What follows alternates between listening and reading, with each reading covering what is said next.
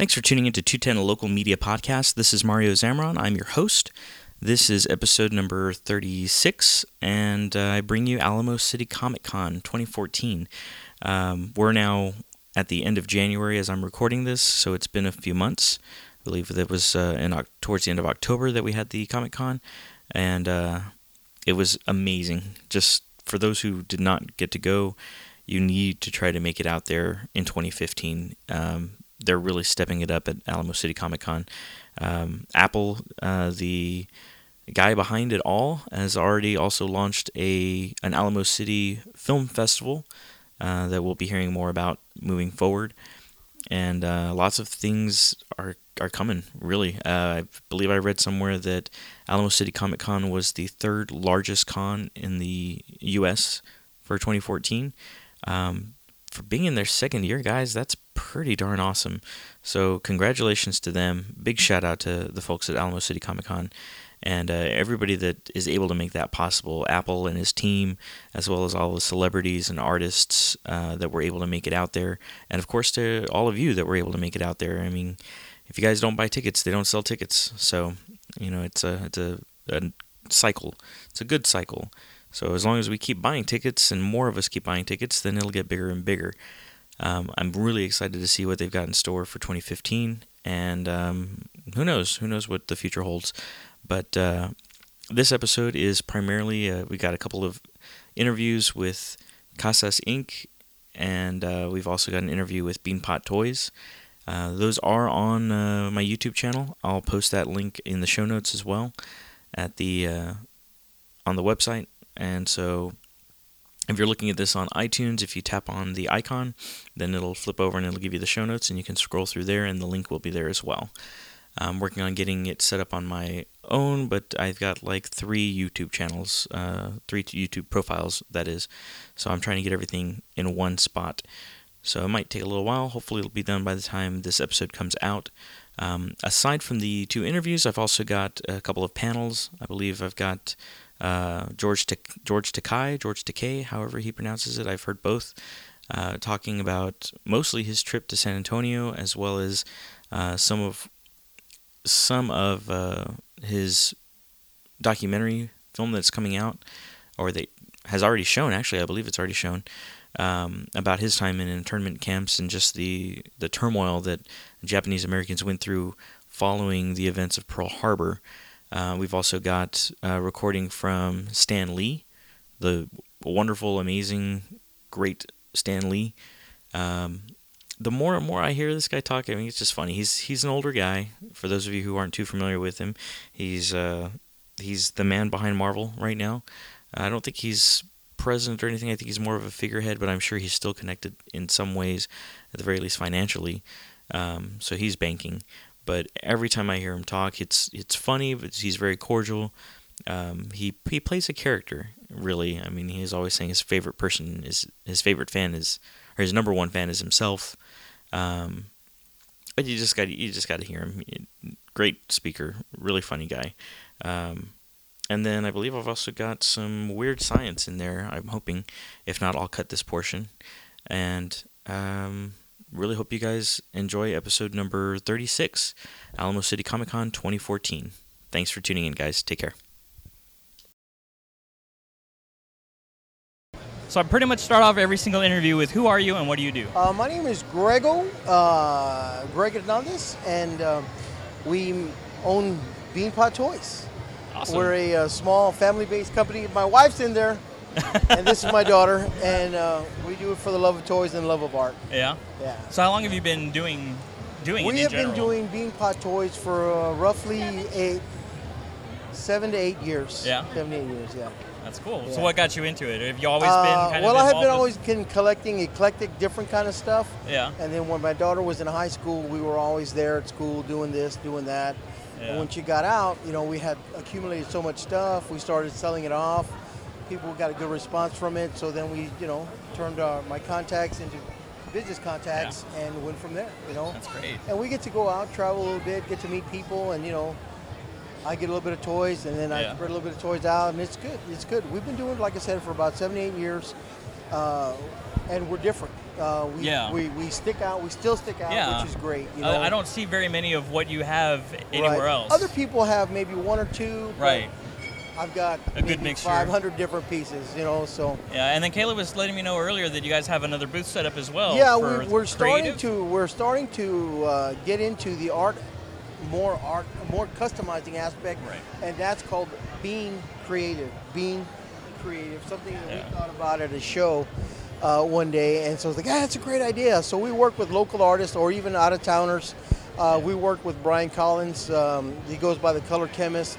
Okay. Denise Vasquez, she's in California. Jason Chalker in Dallas. Joe Skills, a number of artists. And right now I've got a local guy here from San Antonio, Edgar Gonzalez Gomez, and goes by Hugh Dawes. He does customs, nice guy. So I mean, for us, we love to collect. We love cool toys, and then it helps them. It helps us. To get in too. It helps them. It helps us. Again, it's about the love of the toy, and we're not big mainstream. We're off the beaten path, so that's what we like. That's what we like, and we tend to have a good response for it. So. That's good. That's good. Yeah, I think you guys have a great niche. Yeah. So, and Kayla, I know I've seen you at a few at MonsterCon. We were saying earlier. So the whole family goes. The whole family. It's a family. It's a family thing. Yeah. We'd love to do a storefront, but if we did that, I'd like to have like a little gallery. I'd like to live there, overhead stuff. I'm cheap. I'm frugal, so I'd love to have a gallery slamming Saturdays. Right. It'd have to be an all-in-one store for us. But right now, we're show to show, and maybe a little bit of online. Hey, I was at your show. I saw this. Right. With no e-commerce at this point, but I'm just a simple caveman. Well, that's all right. I think a storefront would be something cool, something that San Antonio could. Would you stay in San Antonio if you had a storefront? Most definitely. Most definitely. This is where I grew up. This is where I was raised. In fact, we're trying to put together, I know Art Slam, my friend Rob was, he left the country, kind of shut that show down. But I'm talking to a couple of people that maybe we do our own art vinyl show, not necessarily an Art Slam, but a customizing show would be great, Yeah, that would be awesome. Yeah. I know the new space, well, not new space, I guess the rebranding of the White Rabbit might lend itself to something like that too. Because I know they were starting to do a little bit not. of, yeah, I'm not. There's a lots of things to get together. But venues is the last thing really, but maybe that area or Southtown, the arts district. But there again, I got to find good people to work with. I can get the toys. All that other stuff is something different that I'd have to trust other people with, right. So, but yeah, right. I'm just a toy nerd, Well, who isn't, right? There you go. Well, thank you very much for your time. I appreciate it. Thank you. Nice to meet you officially. It.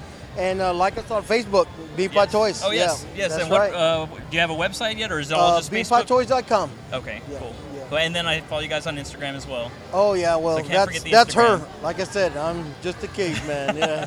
Well, let's talk to your social media there you go. expert here, Kayla. Hello. 210 Local Music Podcast. Yeah. Woo. So, did you kind of get your dad to go into the social media aspect? Was that? Yeah, I mean, it's a huge way to get your brand out to the masses, right? And people are all about trending topics on Twitter and Instagram. So we really built up our brand and our company within San Antonio and within Texas using social media tools like Facebook and even Tumblr. We had a blog post going for a while. Oh, wow, okay. And so that's how we do interviews with artists sometimes, We're featuring 2 artists for Alamo City Comic Con this weekend. Oh, nice. Nice. So actually, I found one of the artists on Instagram, and we kind of communicated back and forth, and then my dad brought him in as one of our featured artists to sell his toys here. That's cool. That's so, awesome. Yeah. Well, we'll probably head over to that booth a little bit Definitely. later, too. But so whose idea was the name? Oh, my gosh. Beanpot Toys. Yeah. The name came from... The name came from, like I said, when Kayla was in school, we were always busy, always doing this, doing that. Cliche, too many beans in a pot. And then there's a little face, if you'll notice, there's a little face on the Canada Ranch style beans. And that reminded me of my dad when he was younger. Oh, yeah. And so when he passed away, I put that on my back. I got a tattoo of it on my back. Oh, nice. And then just, Beanpot Toys. And I love beans. Yeah. You know? Yeah, and ranch style beans, everyone kind of recognizes that in the South. So this mascot actually was created by one of our loyal customers. Yeah. Randomly showed up at a show and was like, "Look, we created this huge mascot for you," wow. and Yeah. it was Getting completely, asked, and he just totally blew us away. With totally it. surprised. Awesome. And That means you guys are doing something right. If you've got I guess people so. that are Yeah. that dedicated. You know, we try to be fan based. You know what I mean? Yeah. Something you learn in second grade. You know, treat people the way you want to be treated. Yeah. That's what we do. Yeah, Absolutely. we're all about just having a good time and getting people into this new type of art that might not be familiar to everybody. Right. It's starting to. I think it's starting to. Yeah, grow a lot. it's an underground movement, but it's becoming more popular in the mainstream, So, Right. yeah. So after going to all the cons, how does San Antonio rank against all the other cons that you guys have been to? Surprisingly, it's getting a huge response from San Antonio. I mean, there's the Dallas Comic Con and Comic Palooza in Houston, and of course, everyone knows about San Diego Comic Con, Yeah. but for the second year at Alamo City, this is a great turnout as far as people coming through, and then the stars, the caliber celebrities they got to come to the show. Definitely. So it's only getting bigger and better and more exciting every year. Well, cool. We'll hope the best for you guys moving Yeah. forward with that as well. Thank you very Thank much. you And very we'll much. definitely keep up with you. Yeah, of Yes. course. Stay Thank classy. you. Thank you Thanks, very Mario. much, guys. Thank you again. All right. Yeah, thanks. Okay, so we're at the Alamo City Comic Convention. This is 2014. And I start off every interview with pretty much who are you and what do you do? My name is Aaron Casas, and I am the owner of Casas Inc., surreal and tattoo-inspired apparel company.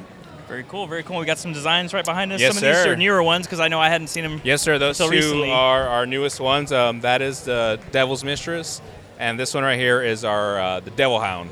Nice. They're all limited edition. We'll only print 150 of each. Once I'm out, I move on to new designs. Nice, which is why I see plenty of designs. That's awesome, Oh yeah, man. for sure. So I gotta ask, where do these ideas from the designs come from? Because I follow you guys on Facebook and Yeah. Instagram and Twitter.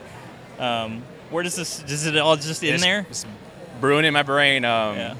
I'm really a surrealist. That's really where I started. I recently started a tattoo apprenticeship, so Oh, a lot of the nice. tattoo themed stuff is just geared from the tattoo community. So Right.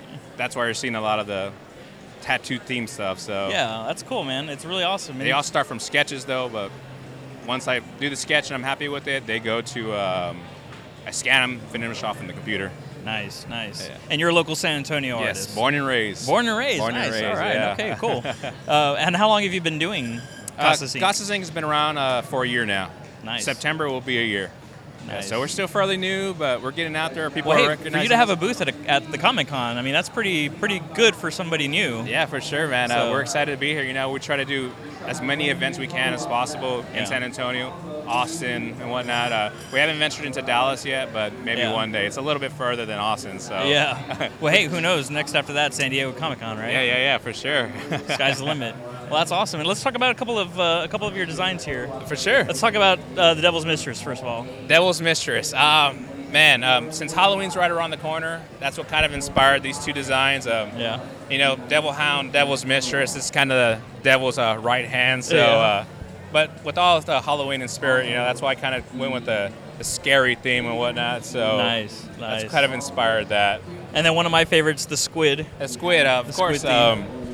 This guy is our mascot. My last name is Casas. Name of the company is Casas Inc. Of course, Casas means houses in Spanish. Right. Squid, squirt out ink. There you equals go. house squid, but we call them the sea monsters. So That's nice. That's awesome. Well, thank you so much for your time, Aaron. thank you, man. I appreciate Where can we it. find you online? www.casasinc.com, or you can find me on Facebook, Facebook.com/CasasInc, or Instagram and Twitter is Casas_Inc. Nice. All right. Nice. Well, thank you so much for your time. Thank you so much, Appreciate man. it. Appreciate it. It's a pleasure. Take care. Let me tell you about the plane trip coming here. We left Los Angeles in beautiful golden sunshine. We started flying, and I was reading a newspaper, and I looked at the weather report, and it said thunderstorms in San Antonio.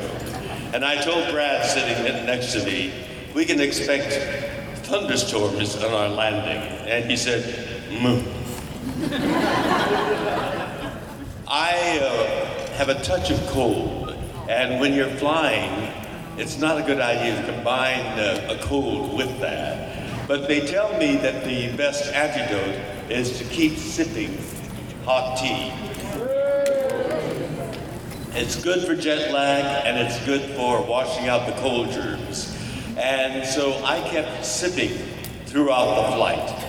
And I thought, well, it's only a 2.5-hour flight.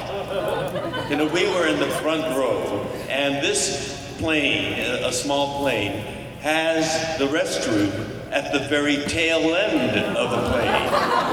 And I didn't want to go, winding down the corridor to go to the bathroom. So I said, I'll hold it until we land. I kept sipping. I have a cold. I don't like jet lag. I kept sipping. And, oh, that's better?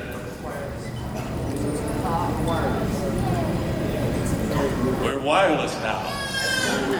Do you hear me better? No? Shall I get back on the wire? Am I fine here? Oh, good. So I kept sipping. And then we were getting ready to land. And I thought, well, yes, I'm getting quite well hydrated. Thank God we're landing. I'll go when we land. And I looked out, and sure enough, all clouds. And then the captain announced that there is a thunderstorm going on in San Antonio. I gave Brad my elbow there, and he said, yeah, you're right. And then he said, because of the thunderstorm, we're not going to be able to land there in San Antonio. And so we're going to land in Austin instead. But we only have about 10 minutes worth of fuel left. So we're going to go there real quick. However, he said, because of the fact that we're not going to be landing in San Antonio, we're going to keep the seatbelts off. So those who need to go to the restroom, you can go now before we land in Austin. And so I thought, well, I'm not going to last until Austin. I better go.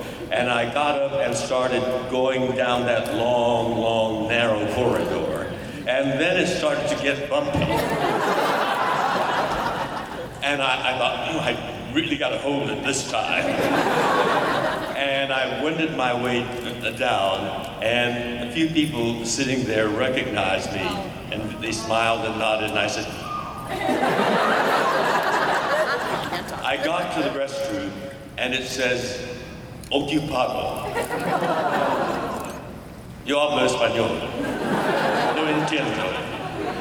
I stood there, it wasn't because of the urgency, it was because of the bumpy plane, but I was there like this, waiting for the ocupado to disappear. And the lady who was seated there said, that woman's been in there for 5 minutes. And I thought, well, if that's so, I'd better not keep standing here.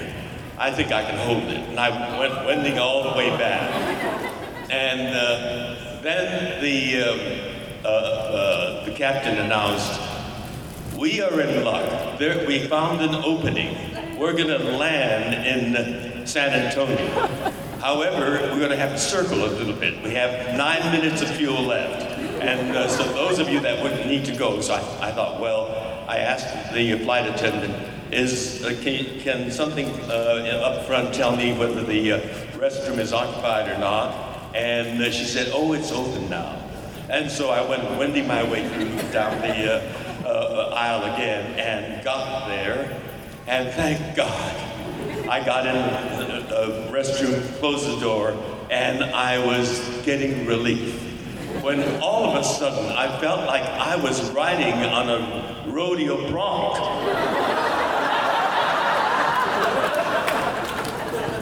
Have you seen a Pollock painting?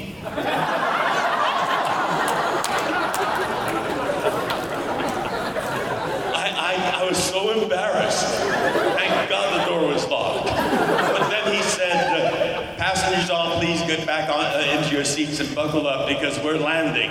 So I was about 3/4 through. So I quit and I hurried back to my seat and buckled in. And I told the flight attendant, will you relay my message to the cleaner when we land? I apologize. I can't tell you how grateful I am to be here in San Antonio.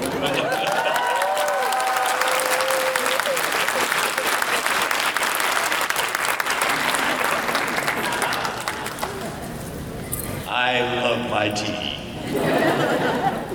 So it really is good to be here on a Sunday morning with you. The early birds at 12:10. Thank you for joining me. I see a sea of empty seats over there, and we actors don't like that. But I can tell you that I am headed for a theater where we're not going to have any empty seats. Yes, Allegiance, you know about that. We still don't know which theater yet. Well, we were a great big hit in San Diego when we opened. This is a musical we developed over a 3-year period. As a matter of fact, we recorded the process of the development of the musical Allegiance. It's based on my childhood imprisonment in U.S. internment camps. It's one of the shameful chapters of American history when innocent American citizens who happened to be of Japanese ancestry were summarily rounded up and put in barbed wire prison camps simply because we happen to look like the people that bombed Pearl Harbor. 120,000 Japanese Americans. It's an important story of American history where our Constitution was egregiously violated.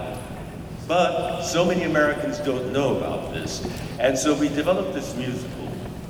We opened in San Diego at the distinguished Old Globe Theater.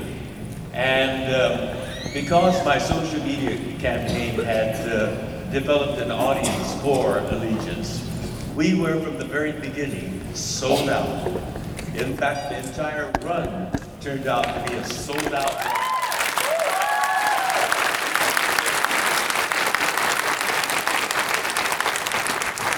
Thank you very much. And how many of you have seen Allegiance yet?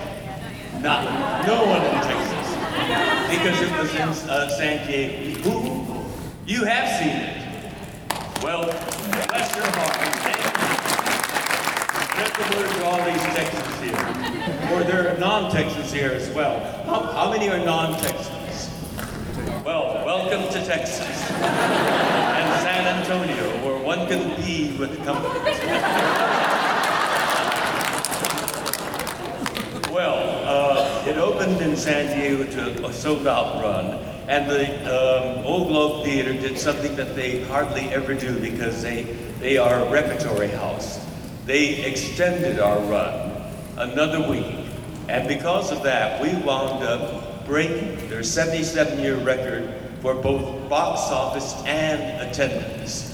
And we topped it off by winning the Best Musical of the Year award from the San Diego Critics Circle. And so I thought transferring to Broadway was going to be a piece of cake. Not so. Every theater on Broadway has been booked up. And, time remaining. 32 minutes. Oh, good. Has been booked up. So we had to get in line with other productions, waiting for a theater to open up. We've been waiting for 1.5 years, and I think we are going to be able to get into a theater before the winter is out. And so we'll be opening this spring.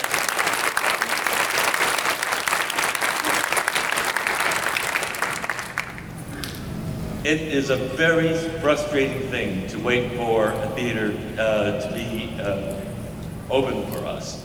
And in our frustration, our producer came up with a great idea.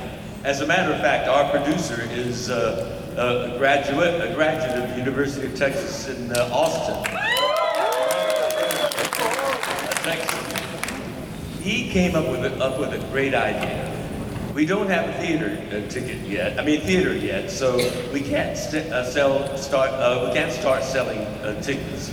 However, what he's come up with is the idea of a priority access pass, which means that before the tickets go on sale to the public, those people who buy this priority access pass have free access to a pair of seats for any performance, anytime, matinee or evening, any day.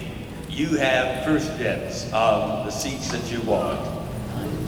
You pay $5 for this access. And in addition to that, you get a free download of the cast album. And the music is glorious. And some are hilarious. And we've already sold about 13,000 of those priority access passes. That means 26,000 seats already sold. And so the mass of you Texans here and the people who came from other places, you have access to seats before anybody else gets to buy seats. So go to allegiancemusical.com and get your priority access and start saving for your trip to New York City and spring vacation in New York, topped off with Allegiance. So that's the commercial part. Now, let's open it up to a conversation with all of you.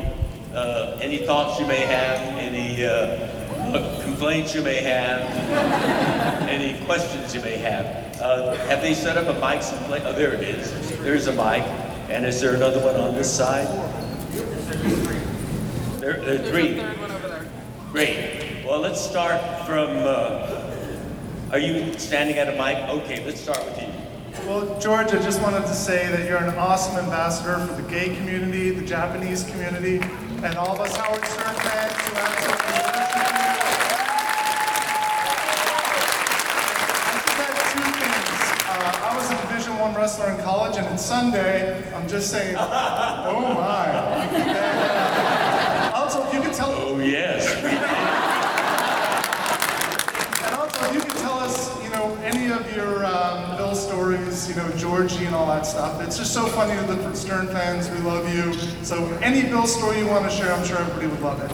Well, those of you who want to visually experience our dear Uncle Bill, we have a documentary out now called To Be Decayed. It was awesome.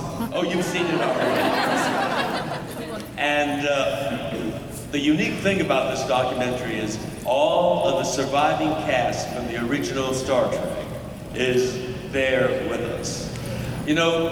One of the great gifts from Star Trek has been the fact that my work colleagues have become very good personal friends. Nichelle and Walter were here yesterday. They happened to be, Walter happened to be the best man at our wedding when I got married to Brad.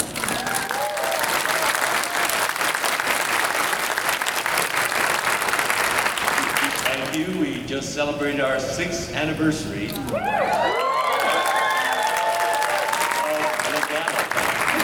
We're legal, but we'd been living in sin.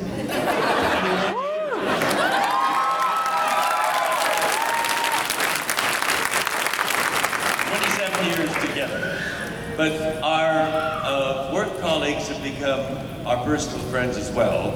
Walter was our best man. And we asked Nichelle to be our our matron of honor. And Nichelle said, I am not a matron. If Walter can be the best man, why can't I be the best lady? We said, you're absolutely right. And she was our best lady. And we sent, because we have our Star Trek friends on our wedding party, we sent invitations to every cast member on Star. We wanted to be inclusive. And the only one that did not RSVP was, you know who. But we thought that's typical of Bill. He never RSVP'd for anything that we do. Parties or a celebration of somebody getting a star on the Walk of Fame. So we said, that's all right, Bill's not coming. Well, and we got married. We had a wonderful wedding ceremony and party at the Japanese American National Museum, which we founded. And we were 2 months married when there on YouTube was Bill Shatner ranting and raving that he never got an invitation to our wedding. 2 months after. We were absolutely baffled. If he wanted to come, then he could have phoned us before the wedding. We never got a phone call. We were, just confused by that. But then, Brad and I were driving down Sunset Boulevard, and there was a great big billboard there advertising William Shatner's new talk show, Raw Nerds. I said to Brad, that's why he made a big fuss about not getting an invitation to our wedding. You can put out a press release saying I've got a new talk show, but that's pretty perfunctory, that's de rigueur. If you have a controversy, then you get some attention. That's why he made that fuss. And we pointed out, when the press came to ask us about the not getting the invitation, we said we did 3 seasons on TV together. We did 6 movies together. We do conventions still today together. Bill knows me, but Bill feels that he can psychoanalyze me, and he did that on YouTube too, and complain about not getting an invitation, and still claim that he doesn't know me. Those of you that have seen the documentary, you know how he behaved on that. Everybody was there with wonderful comments, and all he says is, I don't know George.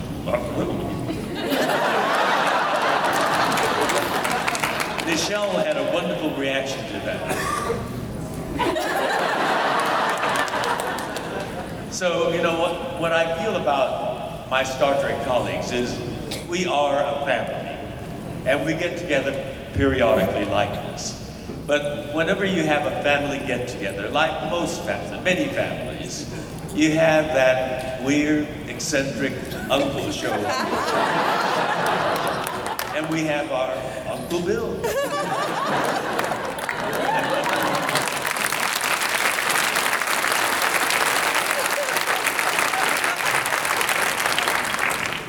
So last year, you were on a show called Fangasm. Well, you got on for an episode of it. Show what? Called Fangasm, where you came into a house, you met 7 members that were auditioning for a chance to meet, to work for Stanley.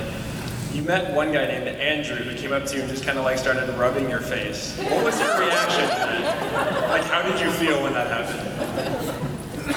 It was, in some ways, a familiar feeling.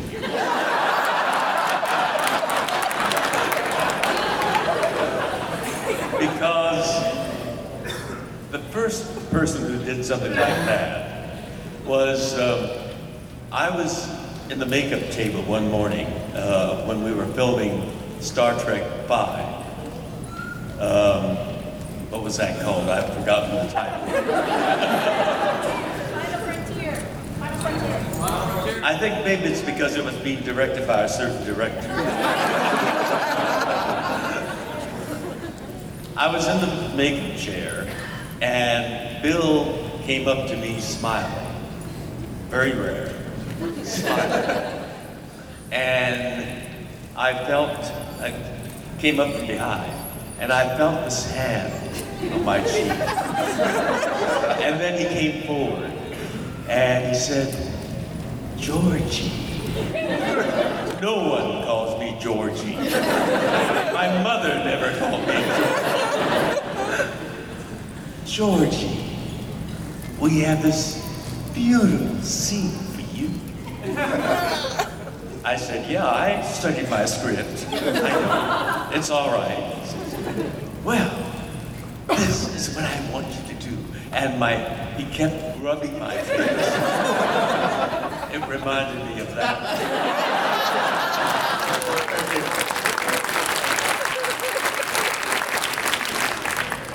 Again, thanks again for coming to San Antonio. We all appreciate it. This is not a question, but I just want to compliment, of all the stars and people I've connected through Facebook, I think your Facebook page is the funniest, wittiest.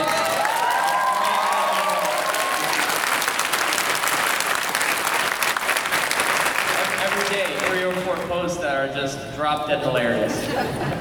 Thank God you're alive. Don't do that too often. You might get pretty sick. Back over this way. To piggyback on his question about social media, what prompted you to take such an active role in Facebook with both the humor and the activism that you dispense? Well, as I said, we were developing this musical on the internment of Japanese Americans. It's surprising to me that there are so many people that still don't know about the internment. I mean, people that seem otherwise well-informed, educated people. When I tell them that I grew up behind barbed wire fences, U.S. barbed wire fences, they are aghast. You mean it was in the United States? And I said, well, I was imprisoned in one a camp in the swamps of Arkansas, and another one on the northern border of California with Oregon. And they are absolutely astounded that something like that happened. And here we were, putting our passion, our energy, our talent, and our money into a project that very few Americans know anything about. And we wanted to be a commercial success. So I had a challenge. One, I had to raise the awareness of Americans on the internment. And number 2, once they're aware of that, are informed on the internment, to let them know that we developed a musical on it. And then, number 3, to develop them into potential enthusiastic, anxious ticket buyers. And I thought the best way to do that is social media. But my fan base at that time was a small base, made up essentially of sci-fi geeks and nerds. But I had to grow that. And so by trial and error, and I tried a lot of things, but I found that the memes that got the most likes and shares were either the cat memes or the funny memes. And the cat memes are also funny. So it's the funnies that got the most likes and shares. So I started doing a lot of that to grow the audience. And once the audience grew a little larger, then I started injecting some observations I have on social justice issues. And I talked about LGBT equality, and then I talked about campaign finance reform, and then I introduced the subject of the internment of Japanese Americans. And once the people were informed, then we started sharing a little bit of the musical, and then a little bit of the songs from the musical. So the reason I started social media to the extent that I did was essentially to build an audience for Allegiance. And it worked. We had a sold-out run in San Diego, and we already have 26,000 seats in a house that we don't know where it is in New York City, but definitely on Broadway. So it was Allegiance that got me involved on social media. Well, thank you.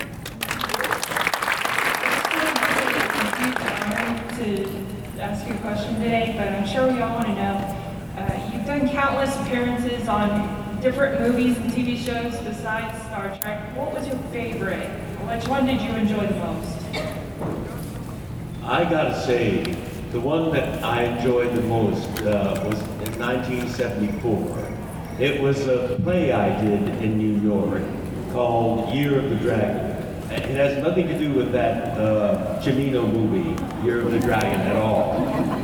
It was written by a Chinese-American playwright about a Chinese-American family in Chinatown, San Francisco.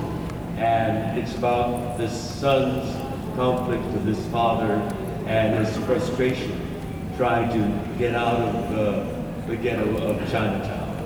I was able for the first time to use my own experience as an Asian American into a role that I was creating.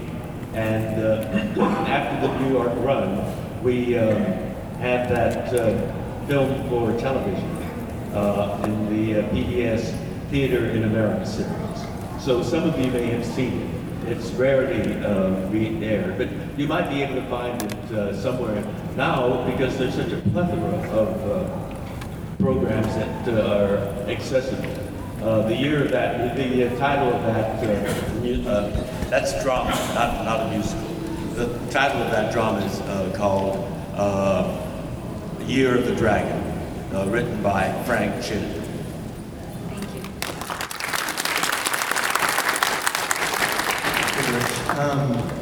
First off, I'd like to say it's I'm sure you've heard it many times before, but it's an honor to be speaking to you and to ask you a question. It truly means a lot to each one of us individuals to be able to say thank you for helping the LGBT community, for spreading a lot of Asian community awareness and a lot of those things, so just thank you. My question is, what is your perspective on LGBT themes in sci-fi, and how has it changed over time? How have you seen that kind of play out? Well, the theme of LGBT was non-existent. Certainly when Star Trek came on back in '66. And as society changes, our culture starts reflecting that. Oh, we have what's called a high-tech hook. I'm told that my time is up. Right here. I'll just finish that. I lost the hook just got me. It just came on again. 13 minutes remaining.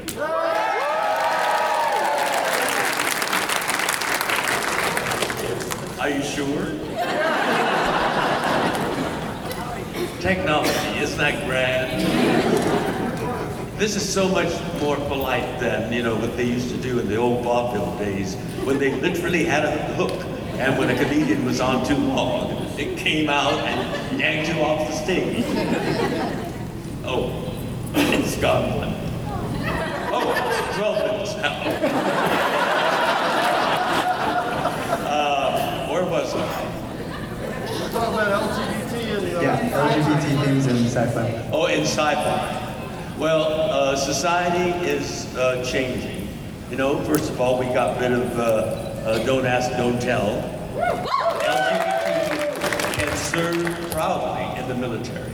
There was a time when you can defend our country, fight heroically on a battlefield, but when they find out you're gay, you're fired in the most humiliating, degrading way. Every title taken from you, and you're left without a job that you enjoy doing. It was ridiculous, outrageous, and a blot on American society. So we got rid of that. And now we have marriage equality in 19 states.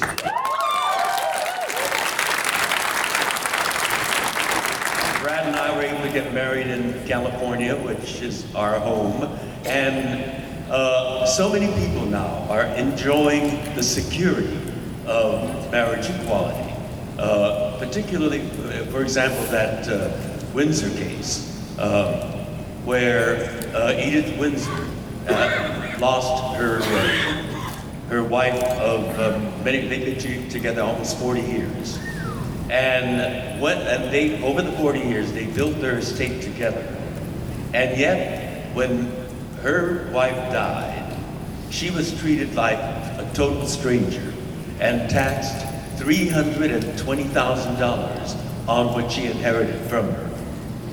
If her wife had been a man, there would have been no tax. I mean, it was a gross, outrageous example of inequality. And so that changed. And so we have marriage equality in 19 states where people can be married and feel secure. But it's a patchwork throughout the country. When I pledge allegiance to the flag, I pledge allegiance to the United States of America, USA. And we are determined to make that pledge come true. And I predict that within 3 years, next year, the Supreme Court is going to hear all these cases again. And when that decision comes down, we will have equality throughout the states, United States of America, where we can get married and enjoy the security of that marriage, the bond of marriage, throughout the country. And so science fiction is starting to reflect this advance that has been made. And I'm proud of that. And do I really still have 9 minutes more? Because it keeps going off and coming back. Is technology still with us? Or has it gone crazy? Because technology can go crazy. You know, airplanes technology, and it can't land in a thunderstorm. And it makes me become a great artist. Well, it still says 9 minutes. What, you have a message for me? This is okay? Okay. You're all. Good afternoon. Before I get to my question, I just want to let you know that I was educated in Oklahoma public schools, and I did learn about about Manzanar in Oklahoma. In Oklahoma, yes. Fantastic. There was one closer to Oklahoma than Manzanar. Manzanar was in California. Right. We were incarcerated in Arkansas, right near Oklahoma. Did you hear about Rower, Arkansas? Yes. Oh, you did? Good. But well, my question, I'm impressed by how progressive Oklahoma's education system is. I wouldn't go that far. Having a large population of Native Americans, there's a sensitivity to being trod upon by the system. But my question for you is, everybody in the room is very familiar with your work with Star Trek, but what I want to hear you talk about a little bit was your role in the Green Berets with John Wayne. That was, to me, a fantastic experience. To work with an American icon, a legend. It was after the first season of Star Trek, and we had a hiatus. And my agent called and said, George, I've got something to fill your hiatus time. And I said, oh, okay, I'm game. And he said, how would you like working with John Wayne? I almost dropped the phone. I'd grown up watching John Wayne, Fort Apache, all the great John Wayne movies. And he said, you're going to have an interview with him, John Wayne himself. I thought, good Lord, John Wayne, not a casting director. And it's going to be at Warner Brothers Studios, where I was interviewed for my very first feature film, Ice Palace, that starred Richard Burton and Robert Bryant. And so I drove out to Warner Brothers Studios, and I walked into this big office. Only John Wayne was there. And when I walked in, he squinted at me just like he did in Fort Apache, like he did at Ward Bond. I felt like Ward Bond. There he was squinting at me. This was the Green Berets, and I had a personal dilemma because I was active in the peace movement during the Vietnam War. And at the same time, I wanted to work with John Wayne. I wanted to do the Green Berets. And I felt that I needed to be candid with him. I said, Mr. Wayne, I got to be honest with you. I am on the opposite side of politics with you. I am active in the peace movement, and I know you are a strong supporter of the war. And he squinted at me again. I thought, well, this is it. You know, he's gonna say thank you, but no thank you. But he said, you know, George, I like your honesty. And I'll tell you what, I believe in free speech. That's what democracy is all about. It's free speech that makes democracy what it should be. And that's what we're fighting for. And I appreciate your being honest with me, and I will be honest with you. I want to make this film the best movie I can make. And I want the best actors to play these roles. And I'm looking for that best actor. And honesty is something that comes through in a good actor's performance. But thank you very much, and you know, the meeting ended. And I thought, I told my agent back, and I said, well, I was forthright with him, and I told him I'm with the peace movement, and my agent said, George, you know, I love you, but you're honest to a fault. You're not going to get that part then. But a week later, he called and said, guess what? Believe it or not, he liked you, your cast. I was over the moon. And working with John Wayne, you know, he's exactly, I don't consider John Wayne an actor. He is a fascinating personality.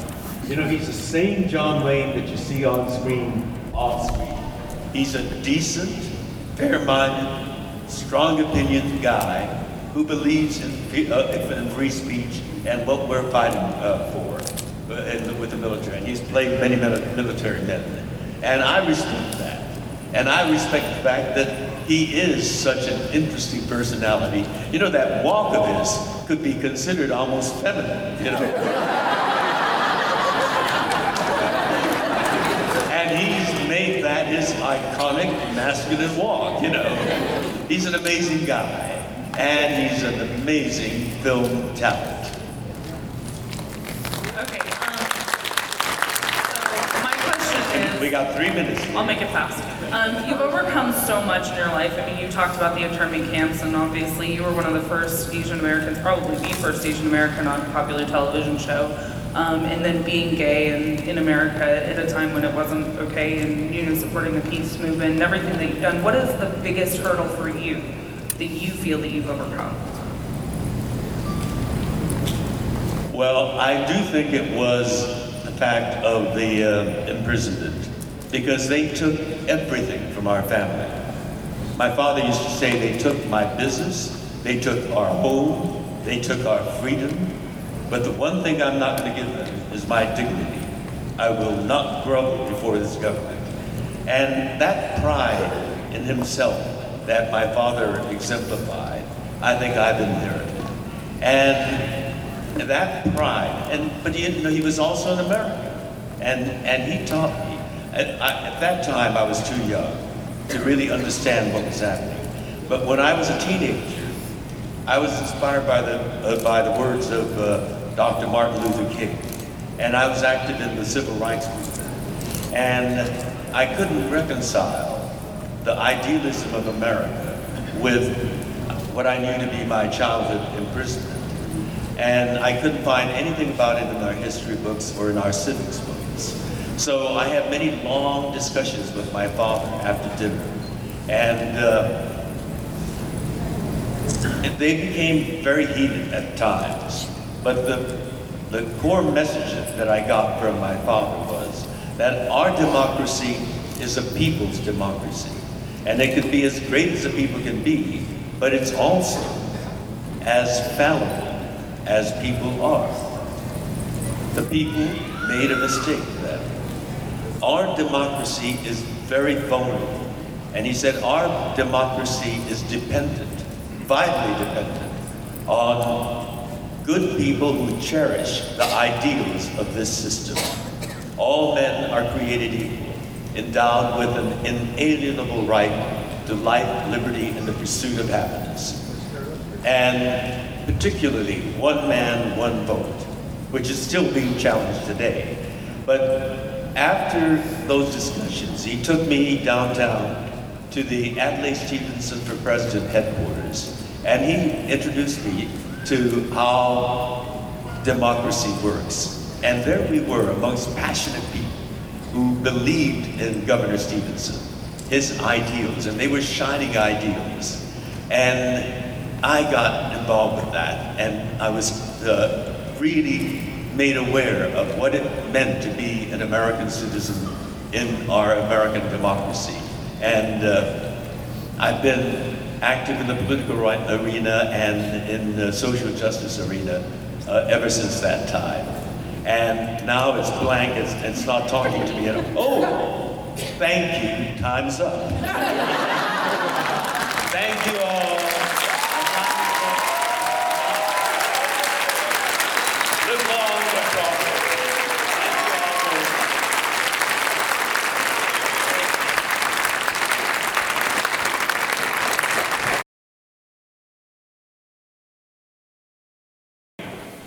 Take the X-Men movie, the last one. I didn't have a cameo in that. You may think somebody forgot. No, it was planned. For this reason, somebody goes to see the X-Men, sits through the whole movie, and then says, gosh, I didn't see Stan's cameo. Maybe I blinked my eye, or maybe I reached down for some popcorn and wasn't looking. So what do? They run to the box office and buy another ticket. Because nobody wants to miss my cameo, so X-Men made twice as much money as they expected to make by leaving us. So you see, it may seem to you it's just a cameo, but it's shrewd business on the part of the movie maker. Hey, Stanley, I'm here to speak for everyone here that we all love you. Well, that's good to hear. Thank you. And I love all of you, except the DC fans, of course. No, I even love So, we came from North Carolina to come see you, and my son Avery, sitting in the audience back here, is one of your biggest fans. Wave. There he is. Hi there, Pete. But I have to tell you, I have to correct you, though. Don't be angry. But I happen to be my biggest fan. So, only kidding. You've done so much throughout your career.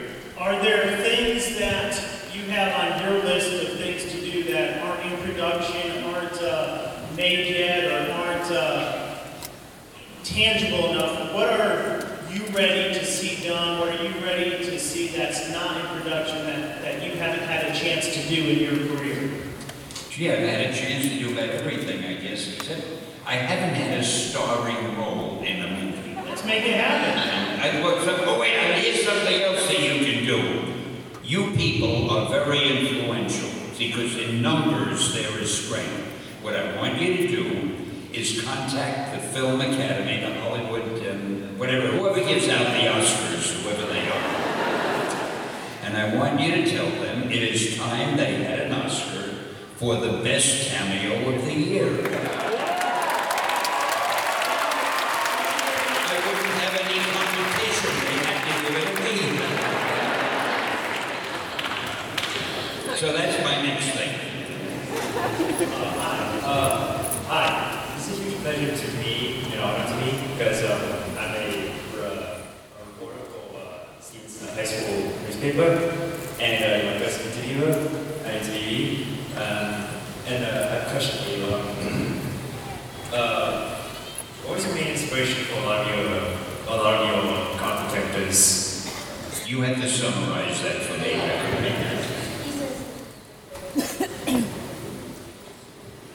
You want to hear?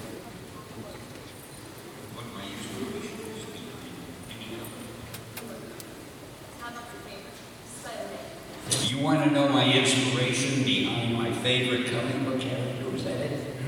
Yes. Well, my favorite character was Spider-Man. Thank you, web lovers. I can tell you a story about Spider-Man that maybe you have not heard before. I will tell you about the origin, how I came up with the idea for Spider-Man and what happened after that. So settle back, get comfortable. It's long, it's boring, but it'll kill some time. I had an order from my publisher. I worked for a publisher at the time. And he said, Stan, the Fantastic Four is selling pretty well, and whatever other book we had. He said, come up with a new superhero for me. I want to do another superhero. So I went home and I started thinking, now, when you come up with a superhero, really the first thing you have to figure is, why is he a superhero? What power does he have? So I was thinking, what power can I give a new superhero? We already had the Fantastic Four, and we had a girl who was invisible and had a force field. We had a guy who would burst into flame and fly, a guy whose body stretched, and a guy who was the strongest man of all. What was left? So I'm thinking, and I see a fly on the wall. And I said, gee, what if I had a hero who could stick to walls like an insect? And I thought, that's not bad. Well, what'll I call him? Fly Man? That didn't sound dramatic. Insect Man? Didn't sound heroic. I went down the list. Mosquito Man. And then I said, Spider-Man. Oh boy, that sounded scary. It sounded dramatic. Then I figured, I'll make him a teenager, because there hadn't been any teenage superheroes. That would make him really different. And then, just for fun, I figured I'll give him a lot of personal problems. He'll worry about money. He's not that popular with girls, all kind of things. That'll make him different. Well, I was so excited about that idea, I ran into my publisher, and I told him. And he said to me, that is the worst idea He said, Stan, you can't call a character Spider-Man because people hate spiders. You can't make him a teenager. A teenager can only be a sidekick. And you can't give him personal problems if he's a superhero. Don't you know what a superhero is? So naturally, I was not too encouraged. But I had the idea in my mind, I didn't want to let it go, and we were killing a magazine. We had a book called Amazing Fantasy, and we were going to kill it. The last issue was about to be published.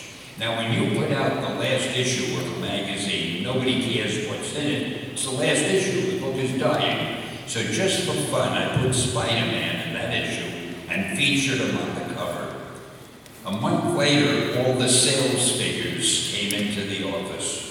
And my publisher rushed over to me and he said, Stan, do you remember that character Spider-Man of yours that we both loved so much?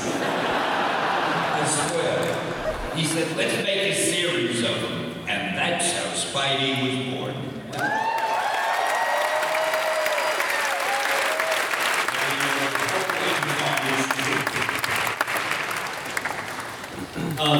So a lot of people are always really, really excited to meet you, and you always meet all the celebrities and stuff.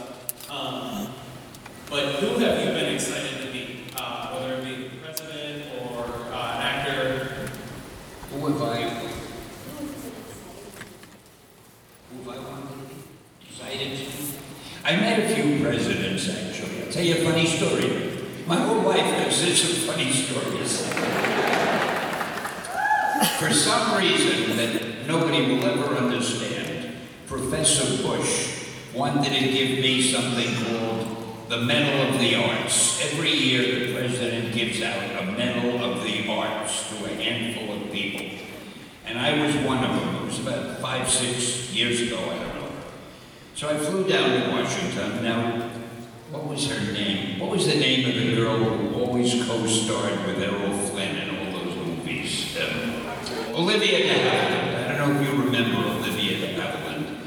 but she also was getting a medal.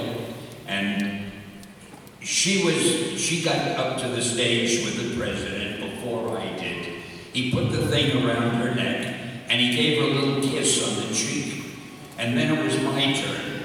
So I walked up, he put the thing around my neck, and I don't know what got into me, but I said to him, "You're not gonna kiss me too, are you?" He burst out laughing, and I was laughing, and someone took that photo, and I have it in my office, a photo of the president and me laughing like hell, and it looks like we're bosom buddies. The funny is that then I met President Reagan. We were sitting at a dinner, and I was sitting across from him. He was right here, and I was here, and we're facing each other. Now, he was no longer president. He had given up the presidency about a year ago. So what do you say when you're facing an ex-president? I had to think of something to say to him. So I said, "Mr. Reagan, you must feel so relieved that you don't have all the worries of the world on your shoulders anymore. You can relax and be a civilian." And I will never forget, he looked at me with his eyes shining, and he was so intense, and he said, "No, Stan, I love being president." I mean, I never heard anything like that. That really, so I have a photograph of us talking. And it's a very funny photo, because in the photo, I'm walking over to him, and he's sitting down, and he's looking up at me like that, and I'm looking down at him. So I like to put little funny word balloons over the photos. So over his head, I put a balloon. "Stan, do me a favor." And I'm saying, "Sure, what?" And he says, "Pose for a picture with me." I have that hanging on my wall too. But so much about presidents, I don't want to sound like I'm name dropping, which I am. All right, guys, we have another question. We have a little one here. How cool was it to star in The Big Bang Theory? The Big Bang Theory. Oh, I love being on that. I wished I had a bigger role. The people, the cast of The Big Bang Theory are great. And the best thing about it, after the show ended, we all gathered together. I'm always getting photographs for a photo, and the blonde girl kissed me on the cheek during the photo. After you finish, I'm glad you mentioned that. After you finish writing to the movie awards committee, whatever it is, I want you to write to The Big Bang Theory and say it's about time Stan was on there again. So if I don't get a call from them in a few weeks, I'll know you failed me. So what you say? I just wanted to say, Stan, I'm a really big fan, and Spider-Man is my favorite superhero. And I was going to ask, what was your favorite Spider-Man comic book? All of them. No, I'm not really good at favorites because I love everything I write. I like all the people I know. I don't even remember all the Spider-Man guys. I have a lousy memory. This is secret, don't tell anybody. But I can't remember all the Spider-Man books I wrote, and I can't remember the ones that other people wrote after me, because obviously when I stopped writing them, I stopped reading them. And I guess maybe if I had to name a favorite, it would be the first one, because that was the one where I put it all together, or tried to. So since I'm expected to give an answer when I'm up here, I'll say the first one, which is just off the top of my head. I have no idea how that's any better or different than it. What's one of your favorite female superheroes you've ever created? Oh, my favorite female superhero. Well, I was always fond of the She-Hulk. I think they're going to be bringing her back a little bit. I like the Black Widow. I always liked Sue Storm, the Invisible Girl, because she was easy to draw if she was But again, favorites, I'm not good with favorites because I'm very impartial. I love everything I've ever done. Sometimes I read those old stories and I say, wow, did I write that? I'm better than I thought. Hey Stan, one of my favorite characters is Gambit. Is who? Gambit? Gambit. Yeah. And I hear he's going to be coming out in the movie soon, and Channing Tatum will be playing him. Do you know how accurate he gets? I can't give away any secrets, but yeah, sooner or later you'll be seeing him. Yeah. That's all I can tell you. My lips are sealed. Pretty accurate to the part? Don't know. Sorry. I cried out, but they laughed at me. I auditioned for all the roles. They laugh at me every time. Well, first off, I want to thank you not just for your innumerable contributions to the nerd universe, we all love you for that, but also for just exemplifying what it means to be a great human being. Thank you.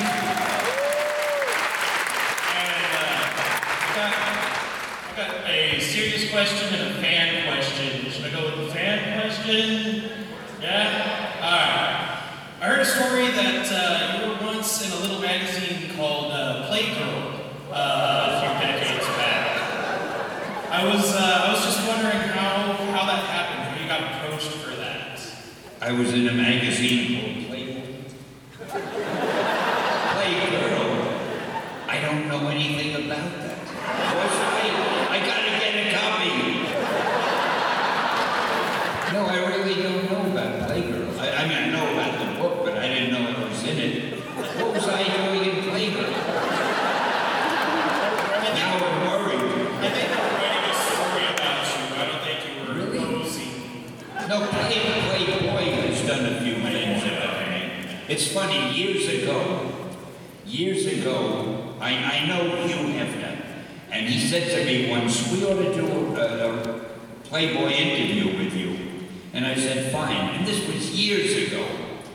And then I got a phone call rather, from his editor who said, Stan, we gave up the idea of doing the interview with you because you're not that well known. Your character, Spider-Man, is well known. He's better known than you are.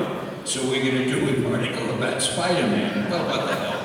But last year they did an article about me in Playboy. It took all this time for them to come to their senses.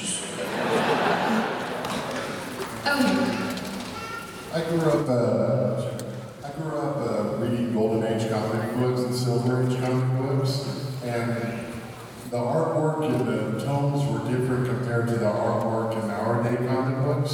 And I wanted to get your thoughts on that, on the differences between the two, and what do you think?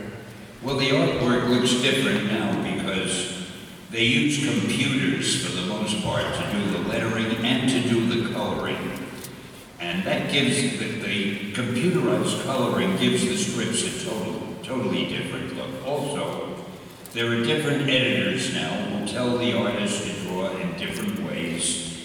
And every time you have new editors, you have a new look to the artwork. I loved the old artwork, which was a little more cartoony. The artwork today I love also because it's like paintings, it's like real illustration. So I love them both, I mean, but I will admit today's comic books do have a different look than the ones when I was doing them. And whether you prefer one or the other, that's just a matter of individual taste. Hey, see, I can be serious. I want to remind everybody that we have about 5 more minutes left, so we can see how many questions we can get. I'm just getting started.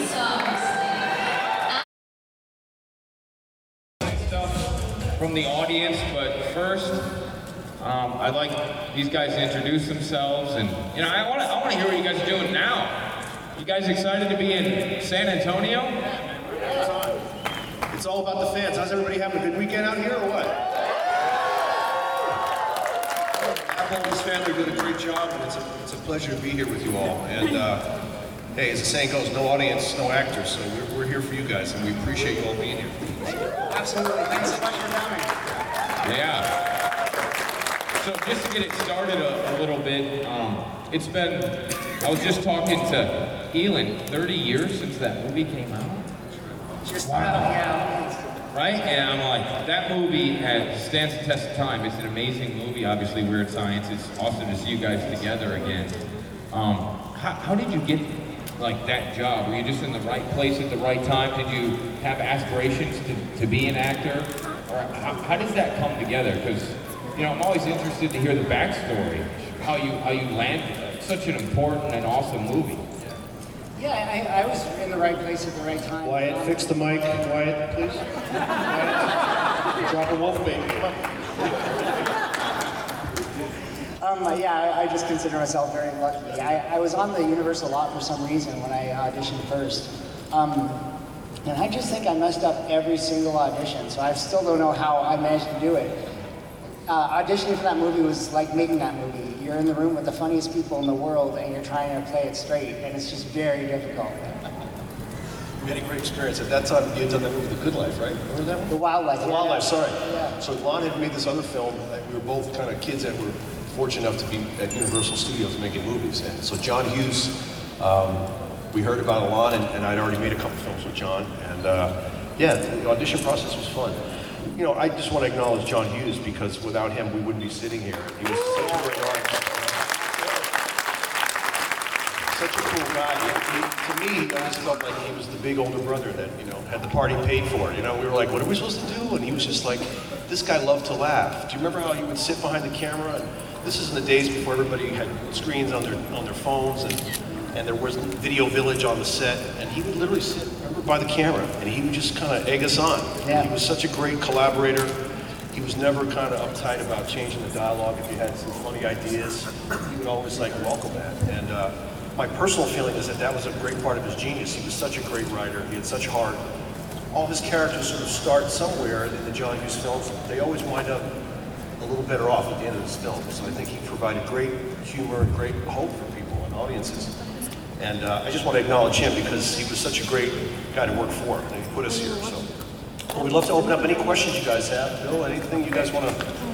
How many people put a bra on their head? I know I did. I signed a few bras this weekend. Don't be shy. It was grandma's bra, I remember, and it was way too big for my head. And I was, because you thought, well, this is going to work. I'm just going to wear a bra on my head and everything's going to be good. Anybody want to? Yeah, we have mics set up, so if anybody wants to step right up there. Questions for you guys. Can you hear me? Yeah, you can hear me good. So I just want to know, I always loved the movie. What was it like working with Kelly LeBrock, and what was she wearing in the shower scene? Good question. I just want to know. It was hard? No, it was a difficult experience. And yet, but if you remember this day, she came on the set. I mean, everybody, all of us, all the guys, everybody, even the women on the set, we were just like remember those old Seabreeze commercials where the women would walk by? It was like a breath of wind flew by her. She was an amazing person, but I remember she had such a great sense of humor. And so she kind of put everybody at ease. So the day we did that shower scene, they had to make a big deal about, hope there's no kids here, I'm sure. Well, there were pasties that they had to cut out and put on her breasts. And so he and I were really standing in the shower with those faces on. That's all she was wearing. She was wearing underwear and those pasties. Yeah. But she had such a great sense of humor. She put everybody at ease. It was almost like, you know, she never acted like she was one of the most beautiful women in the world. She just had a great sense of humor, I remember. Yeah, I remember great. It's not the most fun to talk about, I guess, but what I remember most from that scene is that I didn't want her to see me looking down. You know what I mean? I was trying, I was like, yeah. And so, afterwards, I was like, maybe I should have snuck a look or something. But the whole time I was just like, no. How many people would have taken a look? Right here. Sure would have. Boner con. Anyway, next question. Sorry if there's kids here. Mom and Dad will explain it, but fine. Hey guys, I'm Steven. Loved you in The Breakfast Club, Anthony. Have you guys thought about doing any other collaboration since that movie? Well, I can say this. The last time I had the fortune to talk to John, it was in 1987, and he actually called me with John Candy on the phone. And they had become great friends. And it was something that he talked about at that time. And he really did want to do a sequel to the film. And now that I am middle-aged, it would have been very interesting to see the Breakfast Club, you know, sort of in the middle years or whatever. But he did have a vision to do that, and unfortunately, you know, he's not with us. He's up there, but we appreciate that. Thank you. All right, man. My turn, dude. My turn. Dude, where's Barry White in the house? There's a voice coming out of. There you go. Oh, there he is. Trying to get on the It's Marshall. What's up, buddy? Hey, what's up, bro? Heard a rumor that John Hughes approached you during making of The Breakfast Club with the script for The Weird Science and kind of promote you or try to give that to you while you were filming that. Is that true? He did. And while Weird Science, did he do the same thing? Did he happen to give you any new scripts or anything for the new projects that never came to fruition or anything? Good question. Yeah. He did. We were shooting The Breakfast Club. We shot all those films in Chicago because John was from the suburbs of Chicago. So one thing he taught me about writing, he said, you always have to write about what you know. And he certainly, you know, stayed true to that. But we were shooting The Breakfast Club, and one day he came up to me, Marshall, and he said, I wrote 30 pages of this other story last night. It's going to be you and another guy I didn't know was a future friend here. And you're going to make a girl on the computer. And I'm like, this scrawny little 17-year-old kid, I'm like, really? That's awesome. We're doing another movie after this? I'm late for high school. This is great. So he was totally cool about it. He really was that prolific. He was amazing. He had a room in his house. I was telling some of the fans here last night that they were visiting at our table. It was all records. It was like a record store. He had 12 inches in that day. And he would write in that room. And so, you know, what's become a trend, if you watch shows like Grey's Anatomy or all these other shows today where they have music and it really kind of helps push the emotion of the episode or what have you. I think John really had a big hand in that because all those films we did as kids, he was always writing the scripts with soundtrack ideas and songs, you know, kind of woven into it all. So he was really brilliant about, you know, he really had great taste in music. He would take us to go hear music. We would go to blues bars in Chicago and he would take us to record stores. I mean, he was really, definitely loved music. So anyway, thanks for that. Hi, thank y'all for being here, and Weird Science was a great movie. I loved watching it growing up, and you mentioned John being the big brother. Well, you know, in Weird Science you had a big brother, and it was Chet. And so I wanted to know what it was like when the cameras weren't rolling, and what was Bill Paxton like? Was there a lot? Did he try to keep the character going? Did he mistreat you in any way, or what was it like, you know, when the cameras were rolling? No, I remember him being the sweetest guy ever. Like I couldn't imagine someone nicer than him, you know. And he was very, you know, he was great with advice about acting, especially, and like trying to help us or help me to walk around in your panties. Yeah. Somehow, whenever he said, "Come, I want to teach you about acting, but wear those underpants." Yeah, he was the nicest guy ever. I agree. I saw Bill a couple of years ago. I had dinner with him, and obviously he's doing great. He's had a great career. He's actually from Fort Worth, so a lot of those, the way he talks in that film, you know, he's a real Texas guy, you know, and we would always joke around. You know, one time you were doing that scene with Bill in the kitchen, and I was just hanging out watching that day. And it's where Alon comes out after she's worked the magic on us, and he comes out wearing her underwear. And he came over to me, Bill, he's like, I'm trying to figure out what, he talks the way he does in real life too, but I'm trying to figure out what to call Alon in this scene. I go, try dickweed. He goes, all right, great. So that's how enough you do this. So that scene where he starts making breakfast and he's in his underwear, he goes, try something else yourself, dickweed, or whatever he says.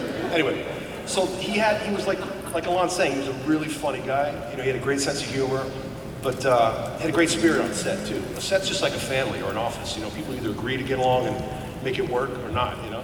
Yeah. And we had great experiences on these movies because of John and just the vibe that he created for everybody was really cool. He wasn't doing the method. Remember? No, nothing too serious, right? Mike, remember Thank when Bill Paxton came up to us once, remember he said, I had this bit part on a B sci-fi movie?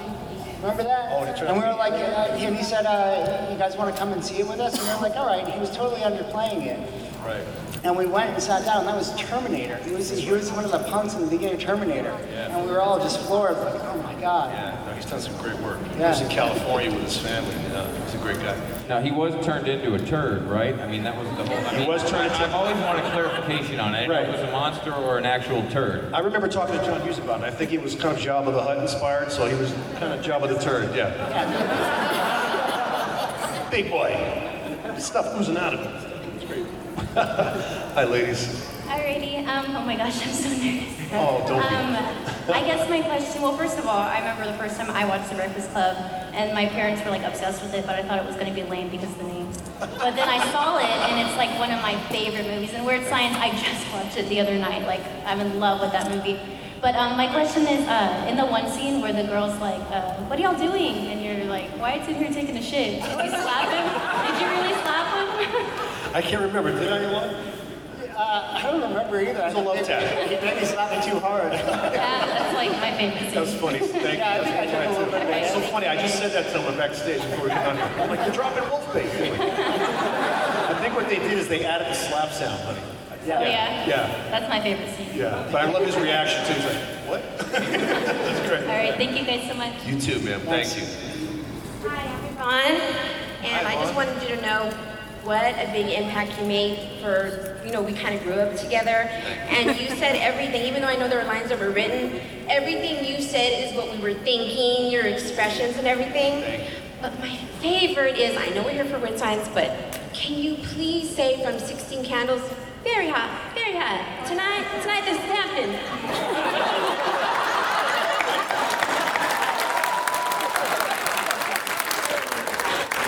Very hot, baby. Very hot.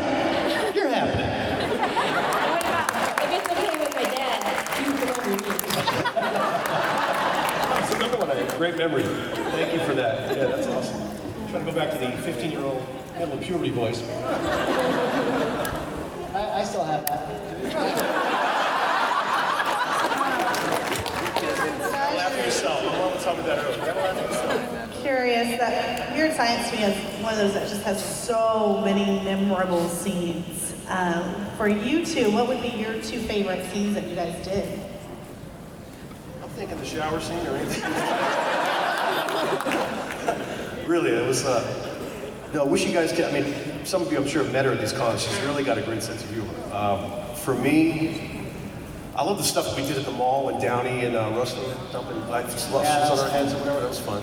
Yeah. Driving the car through the parking lot, that was me. I almost killed some people. I loved all the stuff we did. Oh, the Blues Bar scene was pretty fun too.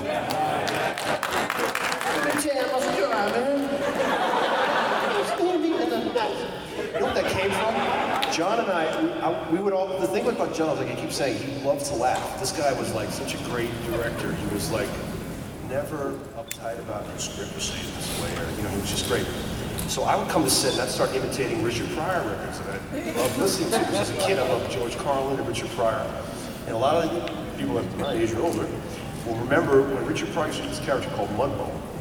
And Mudbone was dude old black dude talk like this, rubbing in, like, get outside, get some sunshine on your face. He was like, fuck hilarious, right?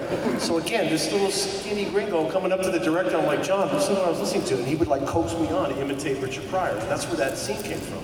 So he set it up for Alana to be in this bar, and to be drunk, and to do all this. I gotta tell you a really funny, quick story about Fats. Remember Fats? Remember the guy next to me and talk like this in the movie? Okay, this is a great story. Fats, at one point in his life in the 70s, was unfortunately homeless in downtown LA. They were shooting an episode of Beretta with Robert Blake. What happened was, they were finishing the day, and the crew looked over, and all of a sudden they saw some homeless dude who jumped on the camera truck and tried to run down the street in downtown LA. He was trying to steal one of the cameras. So Fats helped them recover the camera. They got the camera back. I guess he foot chased or whatever. So that's how Fats got his career. The next thing you know, they put him on Beretta. So that's where that guy, Fats, who talks like this, came from. Because he saved the camera on the set of Beretta. Anyway.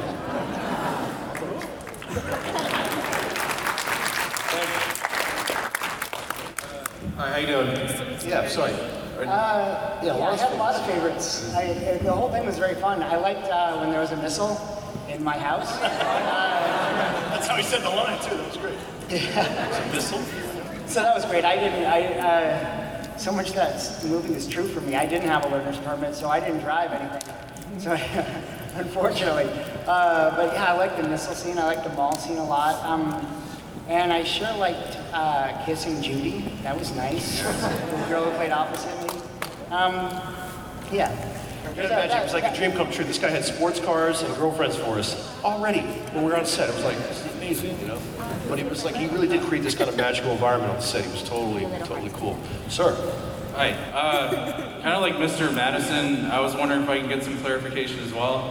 Was Vernon Wells supposed to be playing Wes from the Road Warriors? And what was that thing on that guy's face?